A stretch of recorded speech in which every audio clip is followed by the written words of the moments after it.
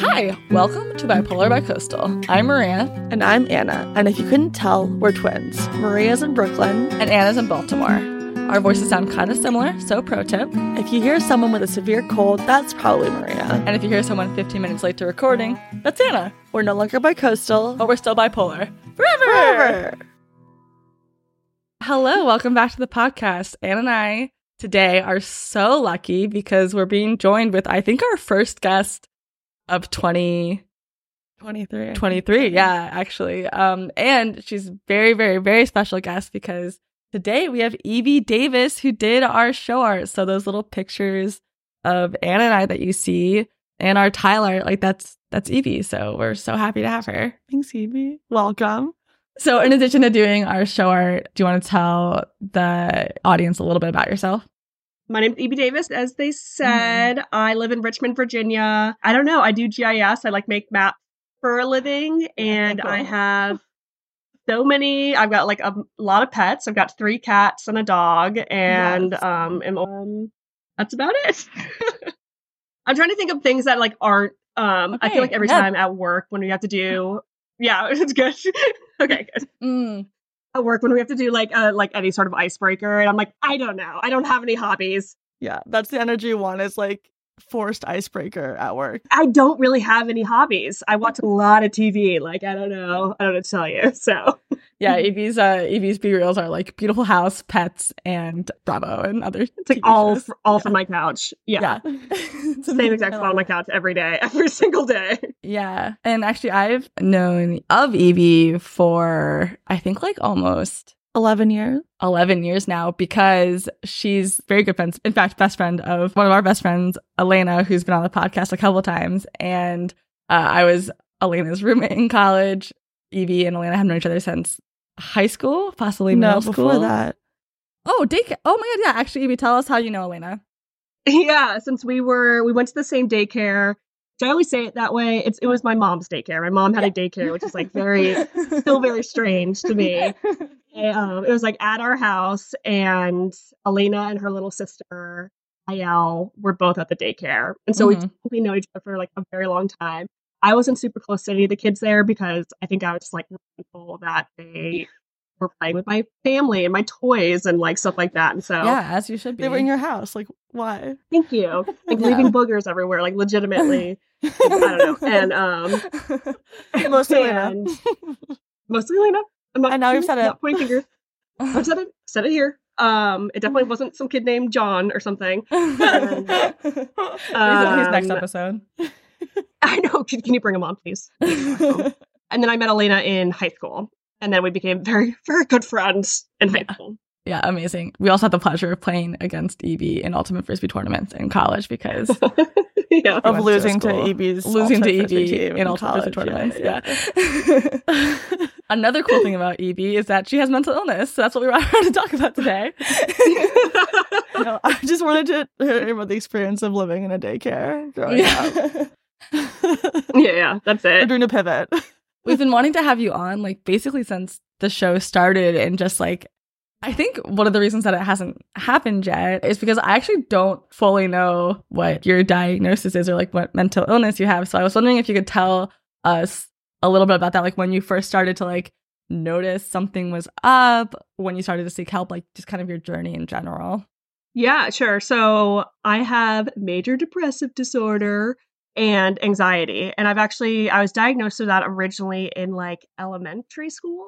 So like pretty early on, but I think I was medicated in like middle school a little bit, kind of went off of it. Like our family just wasn't keeping up with it. I don't know how to describe it. It doesn't sound bad, but I was also doing better.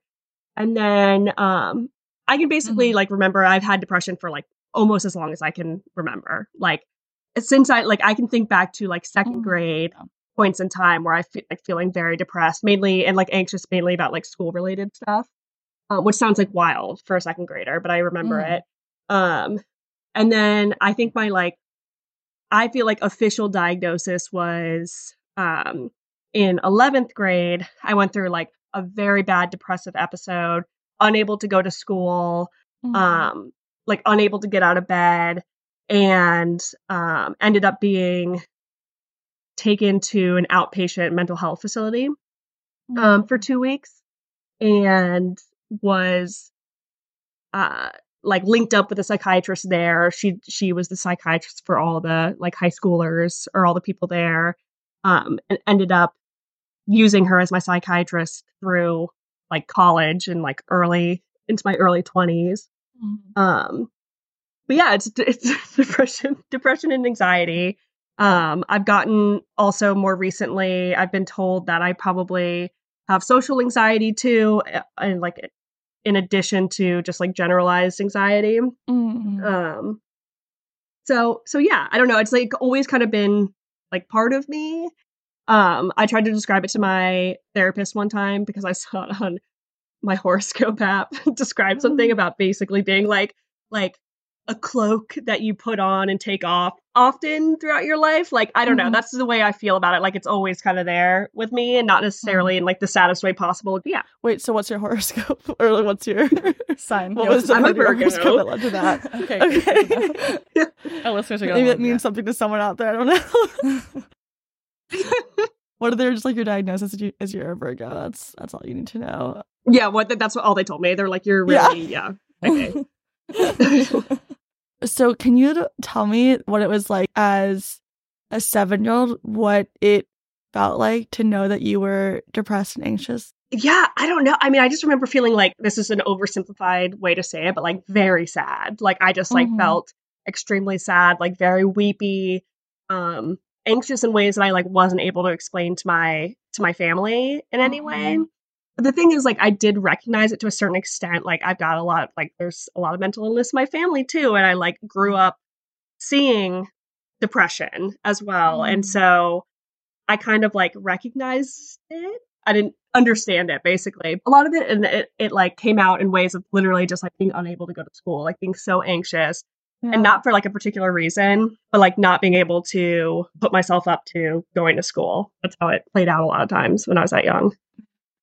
So did you like tell your parents and that's what happened or how did that work out? Yeah, so I think I told my parents, and I think, and again, it was literally like me, like I had to ask them to like keep me home or like call in. And so I felt bad about this too, where it's like somebody would have to stay home with me a lot. Like that happened a lot because I was so young.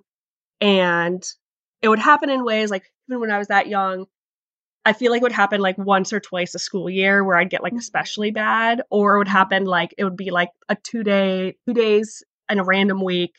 And so I'd be out of school for like Thursday, Friday, and then Saturday, Sunday, and then I'd go back on Monday type of thing. A lot of times it also manifested as like I would, and I don't even necessarily think I was like pretending to be sick. Well, you know what? I was pretending to be sick. I think I didn't feel...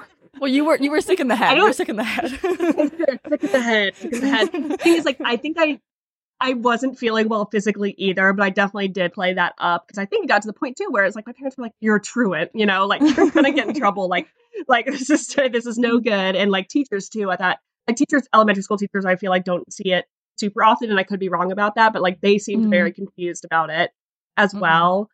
Some of them were more understanding than others, and others were like, "Just do your like collage, you know, like with the easiest like homework in the world." And I was like had so much anxiety over. I was like, I don't know, just make your like sugar cube pyramid. You're gonna be fine. Like, so I was sick a lot, honestly, to stay home. So going to the pediatrician a lot for things that I was not actually sick for. Horribly embarrassing. And to the point where my pediatrician was like, "Yeah, no, you're not sick. She's immune to every antibiotic right now." Like, yeah. So it was a lot of like just trying to find ways to stay home. But also crying a lot. And I think it was also like my mom who has depression. She recognized that there was something up. I feel like as someone with bipolar disorder and like, you know, mental illness, I'm like, oh, I like hope my kid doesn't get that, but like probably they will get that. And like it must be so hard to be like, fuck, they're 7 and they're already like so depressed. Like I like remember seeing a psychiatrist or psychologist at some point. I remember my older sister's 4 years older than me. It was also was feeling depressed, was not like having a fantastic time at school. And so I think my mom like did it. It was like, I was about to say a 2-for-1 deal. That's horrible. But anyway, I brought us both in and like, but the thing is, I'm trying to remember how old. I feel like I was maybe in 4th grade at that point, but I think they did prescribe me very low dosage of, it might have been Prozac, but I was young because I remember taking it into middle school. I can't quite remember, but it basically turned into one of those things where like I had depression. It didn't have me in bed every single day. It would happen kind of like a couple times a year. And like anxiety was always there, but that was just the way it was. Yeah, I'd have like bouts of it every so often and like have to stay home from school. I think that's just the way it kind of was for a while. Mm-hmm. Like it was fine. Like I was doing fine otherwise. And so it was just kind of one of those things like we kind of expected to happen. Mm-hmm. I like say that too, like we expected it to happen. I don't think we ever really talked about it being like either seasonal or like, every once in a while. So there weren't conversations you're saying about how cyclical it was in nature, whether or not there was preempting events, but were you having conversations with your family during this time about what was happening? And if so, what did those conversations sound like or look like? I'm trying to remember. I don't think I really had any conversations with my dad about it. Mm-hmm. Or my sister to a certain degree. My sister and I are super close nowadays, but weren't super close when we were younger. Right. I think I had more conversations with my mom again because I think she understood it more, but also was like just a little bit more worried about me and like overprotective. In this case, a good amount of protective, I think, but like she was like very so.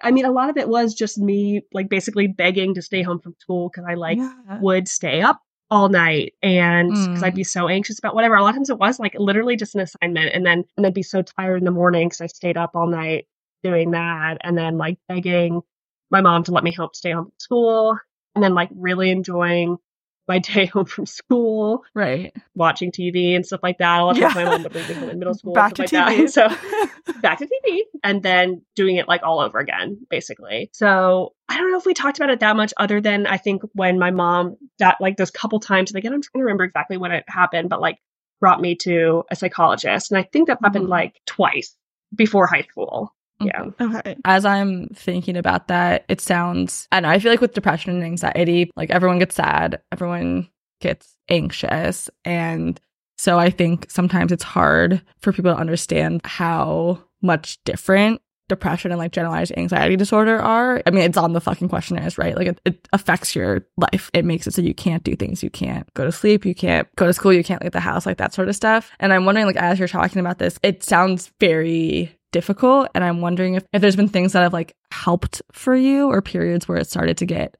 better, or if it's kind of just been this thing that you're managing like at all times. Right. Yeah, no, for sure. I mean, it can be debilitating. And I think it is something that's kind of always in the back of my mind. Like, it's one of those things, especially as I got into, I'd say even into college and then beyond that, I felt very proud of myself for having, at that point, at least I was seeing a psychiatrist and at least I was like medicated. And I felt like I was like learning some of the patterns. If I could see something that I knew like a depressive episode was coming up or like thinking about the way I was feeling and stuff like that. So I think it got to the point where I like, it felt manageable. Again, like I started recognizing these things where it was like once a year, basically, I could figure that out. Or I figured out like when I was younger, I was living with my parents, like I would isolate myself from people. But when I was older and I had roommates and stuff like that, it became like impossible to isolate myself. That made things better. And so I think it's just like, it's gotten better over time in terms of like, I feel good about the amount of work that I've done on myself. And like in terms of therapy too, is like, again, like a big thing. I just said this, but like recognizing some of the signs beforehand or like being able to figure out ways to cope throughout. And like that being said, though, it's interesting because it does kind of morph over time. So it's like I remember even just like a few, not significantly, but just like with new experiences. So like I feel like a couple years ago, I was like, I'm in the best place I've been in terms of being able to manage this. Like I can tell that something's it's always going to come back. Like it's always going to happen again. But then I would have some of like the hardest times that I've ever had, or like feel a little bit more deeply about things. Or have kind of like be a little bit much more scared than I had been ever before. And so, and then realizing that like, oh shit, like I need to bring this up to my therapist again and be like, okay, I don't have this as handled as I thought I did. And so frustrating. Yeah. I mean, I will say it's like being medicated at a place that I feel comfortable with, which has altered over time, that hasn't been consistent. And then also feeling like I know some of the signs and symptoms is always what makes it feels better. I mean, and again, like I don't even think of it in a sad way necessarily. Like I'm resentful in like some ways because it like just sucks, right? But at the same time, I'm also like, this is just, it's been this way for so long and it's like a part of my life. And I don't necessarily think of myself as like a sad person, but I always have this like hint of depression around the corner of like, it could happen at any point.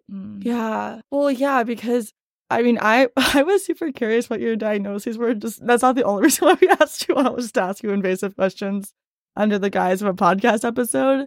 But I was super curious because I thought it was something like depressive disorder and anxiety because I knew it wasn't bipolar, even though, as we'll get into, you were on Seroquel for a long time. I know this is like not necessarily helpful to say, but I'm going to say it anyways, is that you wouldn't know from knowing you that you have depression and anxiety because you are one of the funniest people I know, if not the funniest person I know. And I feel like I always see you, maybe this is like the bias, but I guess I always see you when you're around at least one of your favorite people. So maybe that's part of it. But also I feel like everything you like from my version of the life that you live, which correct me if and when I'm wrong, it just seems like you have all these like fun parties with your fun group of friends from college. You're also hilarious. And I know that obviously being depressed and having anxiety doesn't mean that those things can't happen. But I guess it's one of those things where obviously I know it shows up differently for different people. But I guess you're masking well. I don't know what the question is there. But I just No, I know what you're saying. Like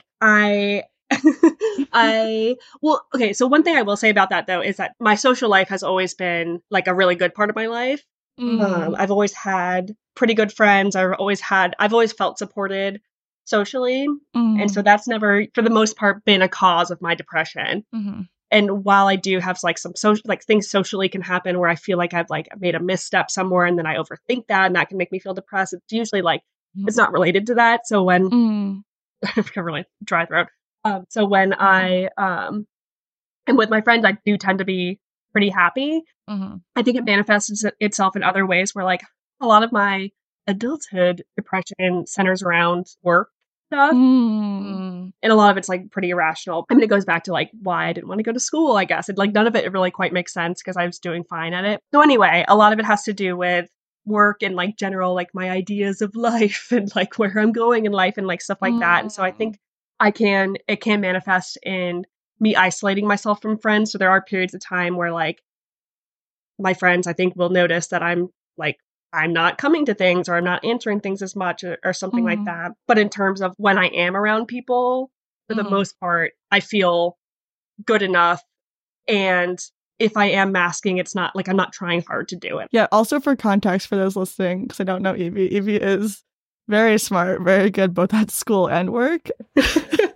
It's wild because it's like what mental illness is, right? But like you like have this like you own this like beautiful house, you have like a bajillion pets who are like so cute and adorable. Like you have this very grown up job, and I believe you have like a master's degree as well, right, Evie?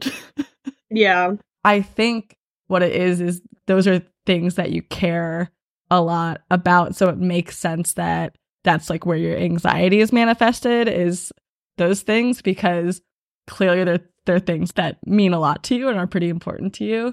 Yeah, and I think it's like a perfectionist thing that doesn't make sense to me. No, I was just gonna say like a perfectionist thing that I don't like having, but I like not letting people down or like not looking bad in some way, which is like annoying. Like I wish I could kind of get rid of that, but yeah, I think it's mainly around that. Yeah, and then I guess as we're talking about this, what's interesting is that you're saying that now you have a social anxiety aspect to it as well. So do you mind like going into what that's like? So is that what you're saying where like you'll stop showing up to things? Is that because of the social anxiety, or like what made them give you that new diagnosis? Yeah, no, and the thing it was work related again. So it was literally like which is so silly. It was literally the way I felt my interactions with other people at work were going, and like not necessarily like my close coworkers, but with other people. And I think a lot of that was like I had pretty bad imposter syndrome, and I could have that like everywhere I go. And I'm trying to remember, like it literally was just interactions.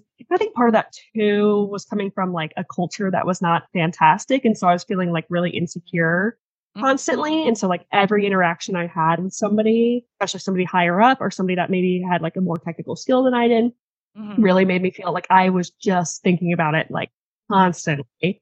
And it made me feel like dread the next day and having the possibility of bringing that up again. I still kind of have that where like I think about like certain projects that I might be behind on or whatever. And I like think about the interaction I'd have to have with somebody at work about it. So I think that's mainly where it came from. I will say I do have a certain amount of social anxiety, like when I go out. If I go to a lot of concerts alone, That's so I used cool. to feel it is cool, and I used to feel like really fine doing it for the most part. Every once in a while, I will feel like very awkward about it.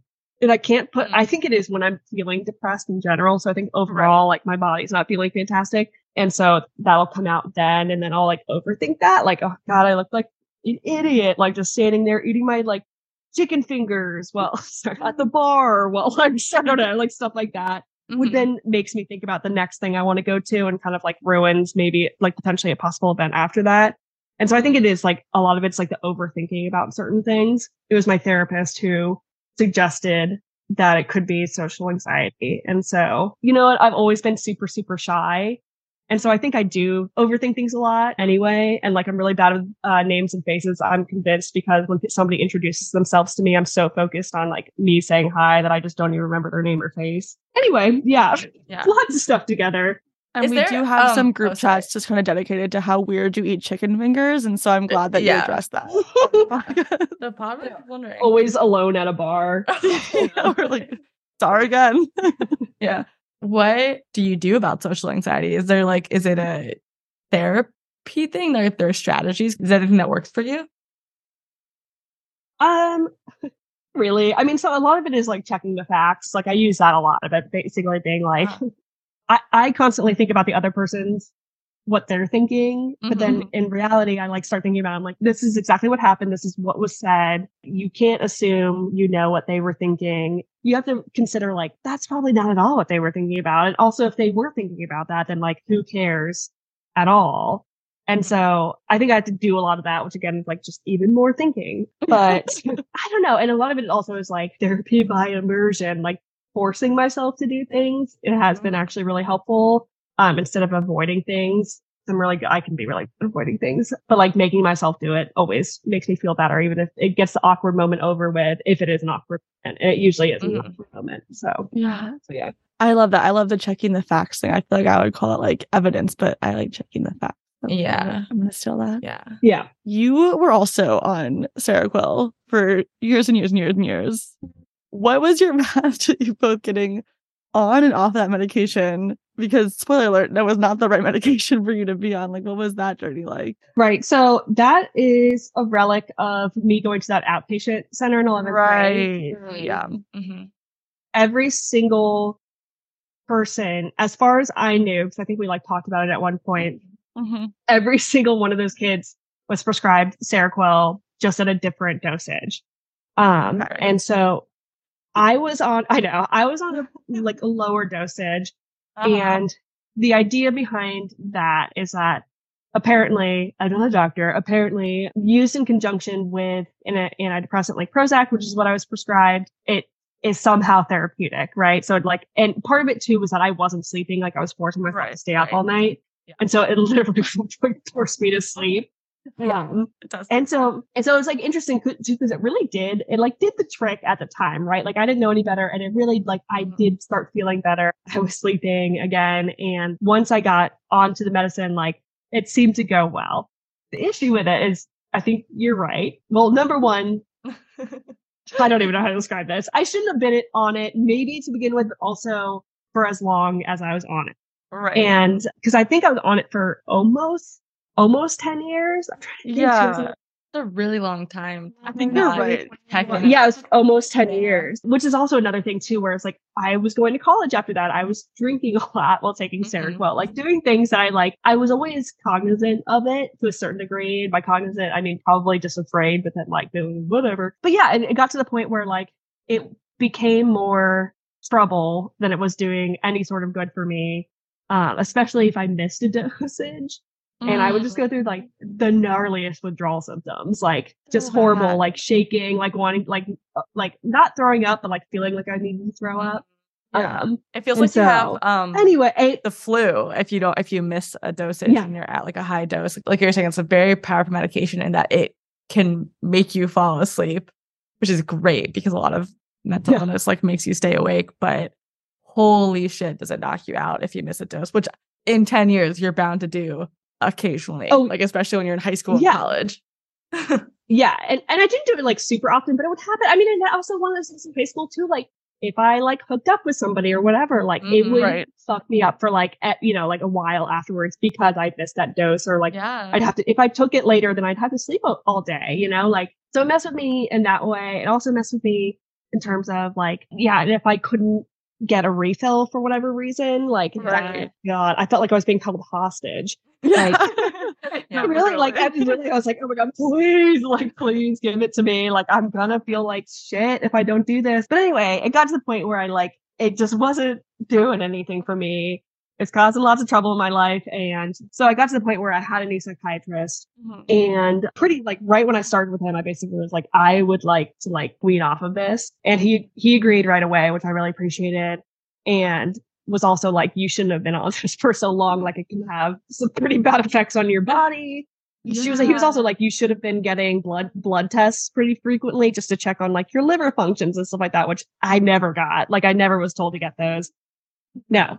Anyway, I started going off of it. I think it was like a several month process where I just went down in dosage. And I remember it being like, it was tough, but like not as tough, obviously, as just going cold turkey, which I think you can go into withdrawal symptoms for like months after, technically, like if you continue on. Wow. But yeah, it was weird. I don't know. It was wild. And then I finally went off of it, and I'm like very glad I did, again, in the sense because it did its trick right when I needed it up front, but wasn't doing what it needed to anymore. I didn't need it. I think we've talked about this before, but just like other symptoms as well. And this is like, I talked about this when I went to the OBGYN, where I was noticing nipple discharge. So fucking crazy. I know. So like the wildest thing in the world.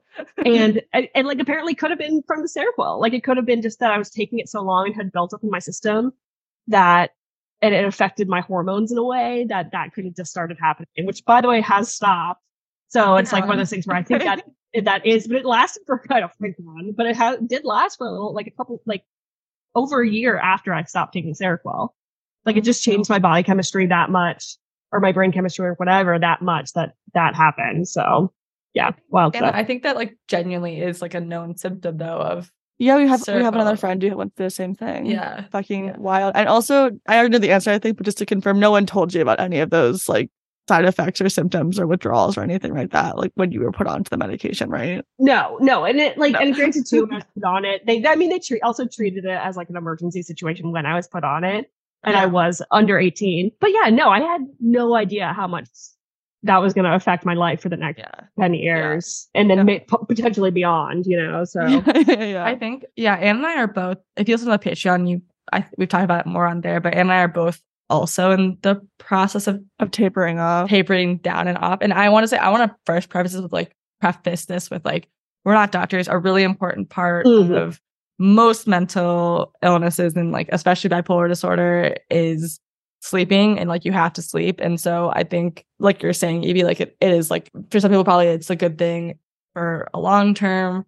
For a lot of people, it's a good thing in the short term, but like it is a gnarly drug for us at least. And I haven't found many psychiatrists who are super open to talking to me about like the symptoms and stuff like that, because for somebody who doesn't have to go through it, like it's hard to describe like, they're like, oh, well, just take it every night and then you won't have any withdrawal symptoms, and like that's your fucking issue. Or like, like, oh, okay, so like for an hour and a half after you wake up every morning, you feel like you're genuinely drugged and like can't get out of bed, but like just wake up earlier then, and like it's just like not a thing that I've had much luck up until my current psychiatrists like have had much luck getting them to take super seriously. But I think it's worth talking about, like just because the side effects like aren't like super visible to them or whatever, like doesn't mean that they're not having like an hour and a half every morning of like feeling like shit. Like that's over 10 years. Like that's a lot of your life, and for what, there should be a really good reason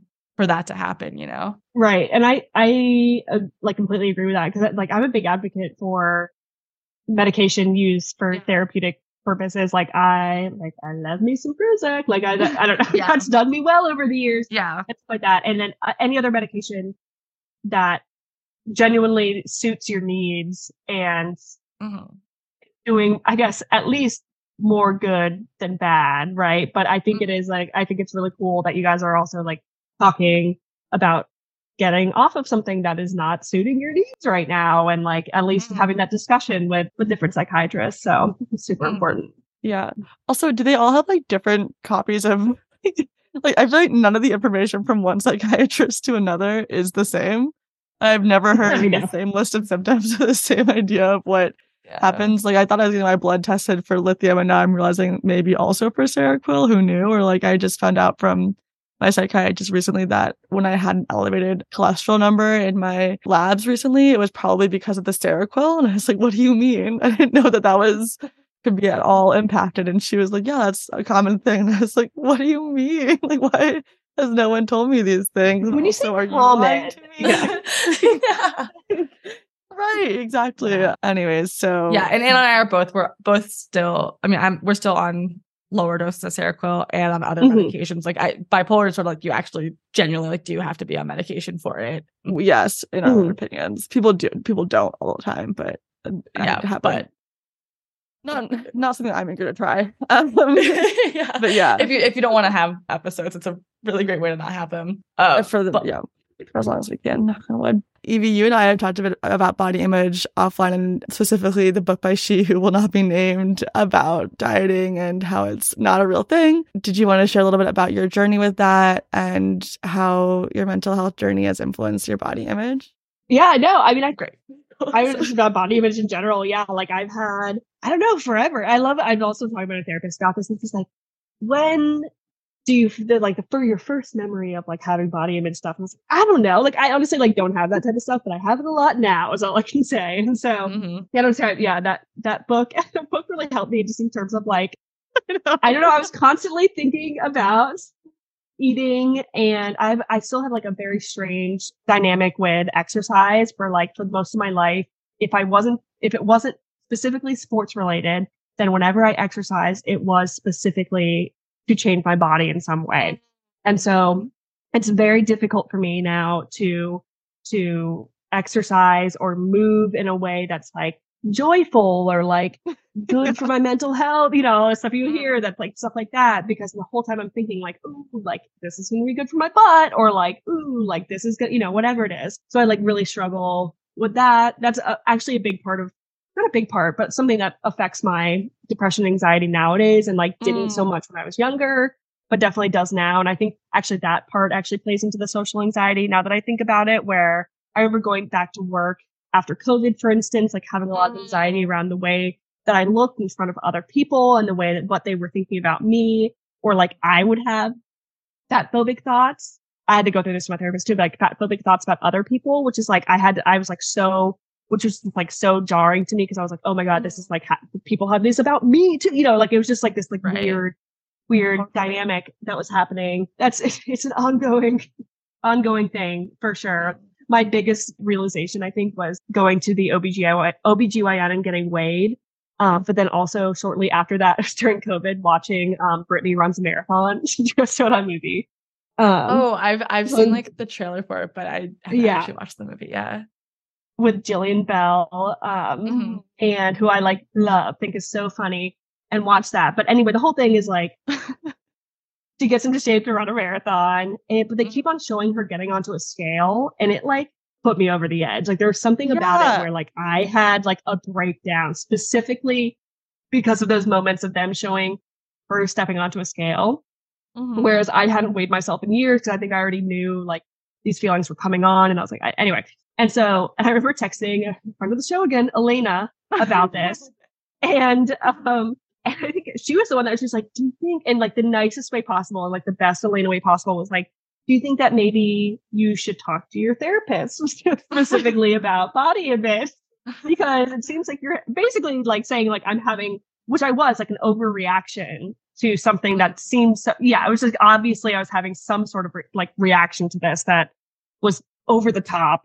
No, that's like so important. And I think, well, you said a lot, so I want to remark on all of it, but to start with, I think the whole idea of the ex-athlete thing where you go from moving your body for actually quite joyful reasons, like which no one really talks about, but it's fun to play a sport with like your friends. And to, I'm not saying that I never had disordered thoughts around exercise when I was doing that, but it is quite different to that go from that kind of movement to other types and not have to be a punishment or feel like a punishment. And that was an adjustment that I found certainly quite difficult. Like, I feel like I've made the adjustment, but it took a long time and it's not a perfect version of it. And the other thing I want to remark upon is I don't know exactly why, but the scale thing is so triggering. The knowing your weight thing is so triggering. I think part of it is because we're all privileged to live in bodies that we don't hear a lot of people tell us are fat all the time, or we don't move through the society in a way that is very limited by the size of our bodies. So if we had those bodies, the number is an issue, but it's also a lot of other things too. But yeah, like when you're in your head, you're like, okay, we can kind of like just live without knowing these things and have our suspicions, and then to have it confirmed. I had a really bad time with body image after I was weighed. I don't know, it's somewhere on the podcast is when it started happening, but somewhere within the past year. And I wish they wouldn't do that. We've talked about this so often, but I know. They really should ask. And the thing is, I'm my own worst enemy, because like when I go to the OBGYN, they don't tell you. I avert my eyes, and they've never told me, but I will look down. And it is just one of those things where I don't know. And even the most recent time, I didn't look down, but I looked at the sheet that they gave me, that like the checkout sheet, which just had all my vitals on it. Has everything. Like, come on, which had it on there too. And it was and it was a way different number than I anticipated. And so I was like, oh God. And so luckily my reactions have gotten better. I think I've grown in a lot of ways in that, but it's still just one of those things where I'm just like, oh God, yeah, that number. I feel that unless whatever you're coming in for, the amount that you weigh is going to be like a very important part of treating whatever you're coming in for. I just don't think it needs to happen every single time that you're at any doctor. I just don't. Like, I think that it genuinely like should be not a part of routine doctor's visits. I don't know how to standardize that, but that's my opinion. Yeah. Did I tell you I don't know what the word is. I was going to say, what's that thing that senators do when they're trying to run out time? Oh, filibuster. Oh, yeah, filibustered my therapist. I don't know if that's a correct term. That's like the one that popped into my head, or I guess not the actual term, obviously. But I was at the physical therapist, as I have really now chronic and getting debilitating lower back pain, which has been such a fun journey to be on with my body as well. And it's around the corner, baby. Yeah, it's been forever, but it's gotten worse for sure recently. And anyways, the physical therapist, we like went through the whole thing, and he like asked about weight up top, and I was like, I'm really not trying to get into this to lose weight or like anything like that. I oftentimes I'll just say I have a history of disordered eating, which was never diagnosed. Who knows? But I think it's a better reaction out of like doctors if you just like say that and they get scared a little bit. And that's a fun tip from me. But again, I think it only works if you're in a body that isn't explicitly fat. So take it with a grain of salt. But anyways, I like said that, and he was like, well, we like do weigh people as a matter of course here. And I was like, of course you do. And I said, well, okay, but I don't want to see the weight. And he's like, well, we can maybe do that. And I was like, well, does it go on any of the charts or anything like that? And he was like, well, yes, it does. And I think I just like made him so uncomfortable. He like went through the rest of the questions and just never weighed me. And I've been back there like 10 times since then, and it hasn't come up since. And at this point, I think I would be okay. That's amazing. My weight, but why chance it? Yeah, I was sweating so much during that conversation. It made me feel so uncomfortable to push back against an authority figure that way. But yeah, I was like, I just really don't want to do that today. Like, it's 8:30 a.m. Like, I have the rest of the day ahead of me. Who knows? But yeah, again, I think that comes a lot of privilege. And if I came in with lower back pain and like a much larger body, they would have been like, well, we can't even treat you until you lose this amount of weight. So all that to say, who knows if it'll keep working, but really make them have to come back to it. Okay, that's actually really good advice though, because I feel like I've been avoiding any sort of like medical, like anything, like because Yes, I'm yep. specifically I don't want to get weighed. Like it's become a thing, but like, I don't know. Mhm. But like if Yeah, so you have an eating disorder. it is giving me confidence to Just say it. question the weighing a little bit. Yeah. Yeah, because like the standing backwards on the scale, like not looking down, like those are good to a point, but like your little intrusive thoughts you're just gonna be able to figure out somehow. Like it's gonna go somewhere. So Yeah. okay, cool. Well, that's about all the time we have. First, thank you so much for sharing all of this with us. Like it was so interesting just for me personally, and I know that our listeners are gonna get a lot out of it as well. I wanted to ask, is there anything that you want to plug art-wise? Like, is there anything, are you doing like commissions on your Instagram? I know that you were doing that for a second, or like anything else that you want to just, or even just like plug your Instagram so people can go look at your art there? Sure, yeah, I'm not really doing commissions unless thank you, unless anybody has something special that they want to do. I like doing stuff kind of for fun that's kind of low pressure, helps me in my mental health if it's something that was fun and if you need done. And like my friends asked me to draw like a little t-shirt and stuff like that. But yeah, check out my Instagram if you want to. It's extra_beefy. It's really good. Thanks. Yeah, there's also a lot of good dog pictures there, and like Evie in overalls is like a lot of that Instagram. And any workaholics content that you need is in the stories. Yeah. Maria, is it okay if we put the picture that Evie did of your butt as the show art for it's the Instagram photo for this episode? Yeah, of course. I can send it to you. Okay, great. So you'll see Evie's work there too. In addition to every time you go to our It's the most commented on thing in my apartment, like by far. Yeah. More than the cats. It's my favorite possession, Evie, the position art that you did. Good, possession. Thank you for saying the thing about like thinking fatphobic things in your head and realizing like that was a part of it for you, because I think that's a really common experience. I know that's one that I've caught myself with, and just in general thinking negative thoughts about other people that are really just me telling on myself about how I'm feeling about my own self during that time. So I like appreciate you saying that, and I think that's way more universal than a lot of people want to say it is. So, and also really that you actually did bring up with your therapist and you've been working on that. Good for you. It took me a little bit to admit, but it really helped when I did bring it up. Yeah. You're welcome. Well, thank you so much for joining us, Evie. If anyone has any questions or comments, you can email us at bipolarbicoastal@gmail.com. You can find us on Instagram and Facebook at bipolarbicoastal. And if you think that you might have bipolar disorder, or if you've been put on Seroquel for some reason by your doctor, you can also find us at facebook.com/groups/bipolarbicoastal secret, which is our secret Facebook group for people who have bipolar disorder. Yes, and if you want more content from us, you can go to patreon.com/bipolarbicoastal, and we release new episodes whenever we feel like it. And we're going to record one later this week, so look out for that. Thanks you so much for coming on, Evie. Thanks, Evie. Yay, thank you guys. I'm flattered. Yes. We're so excited. You should be. An elite circle. Okay, well, bye. All right, bye.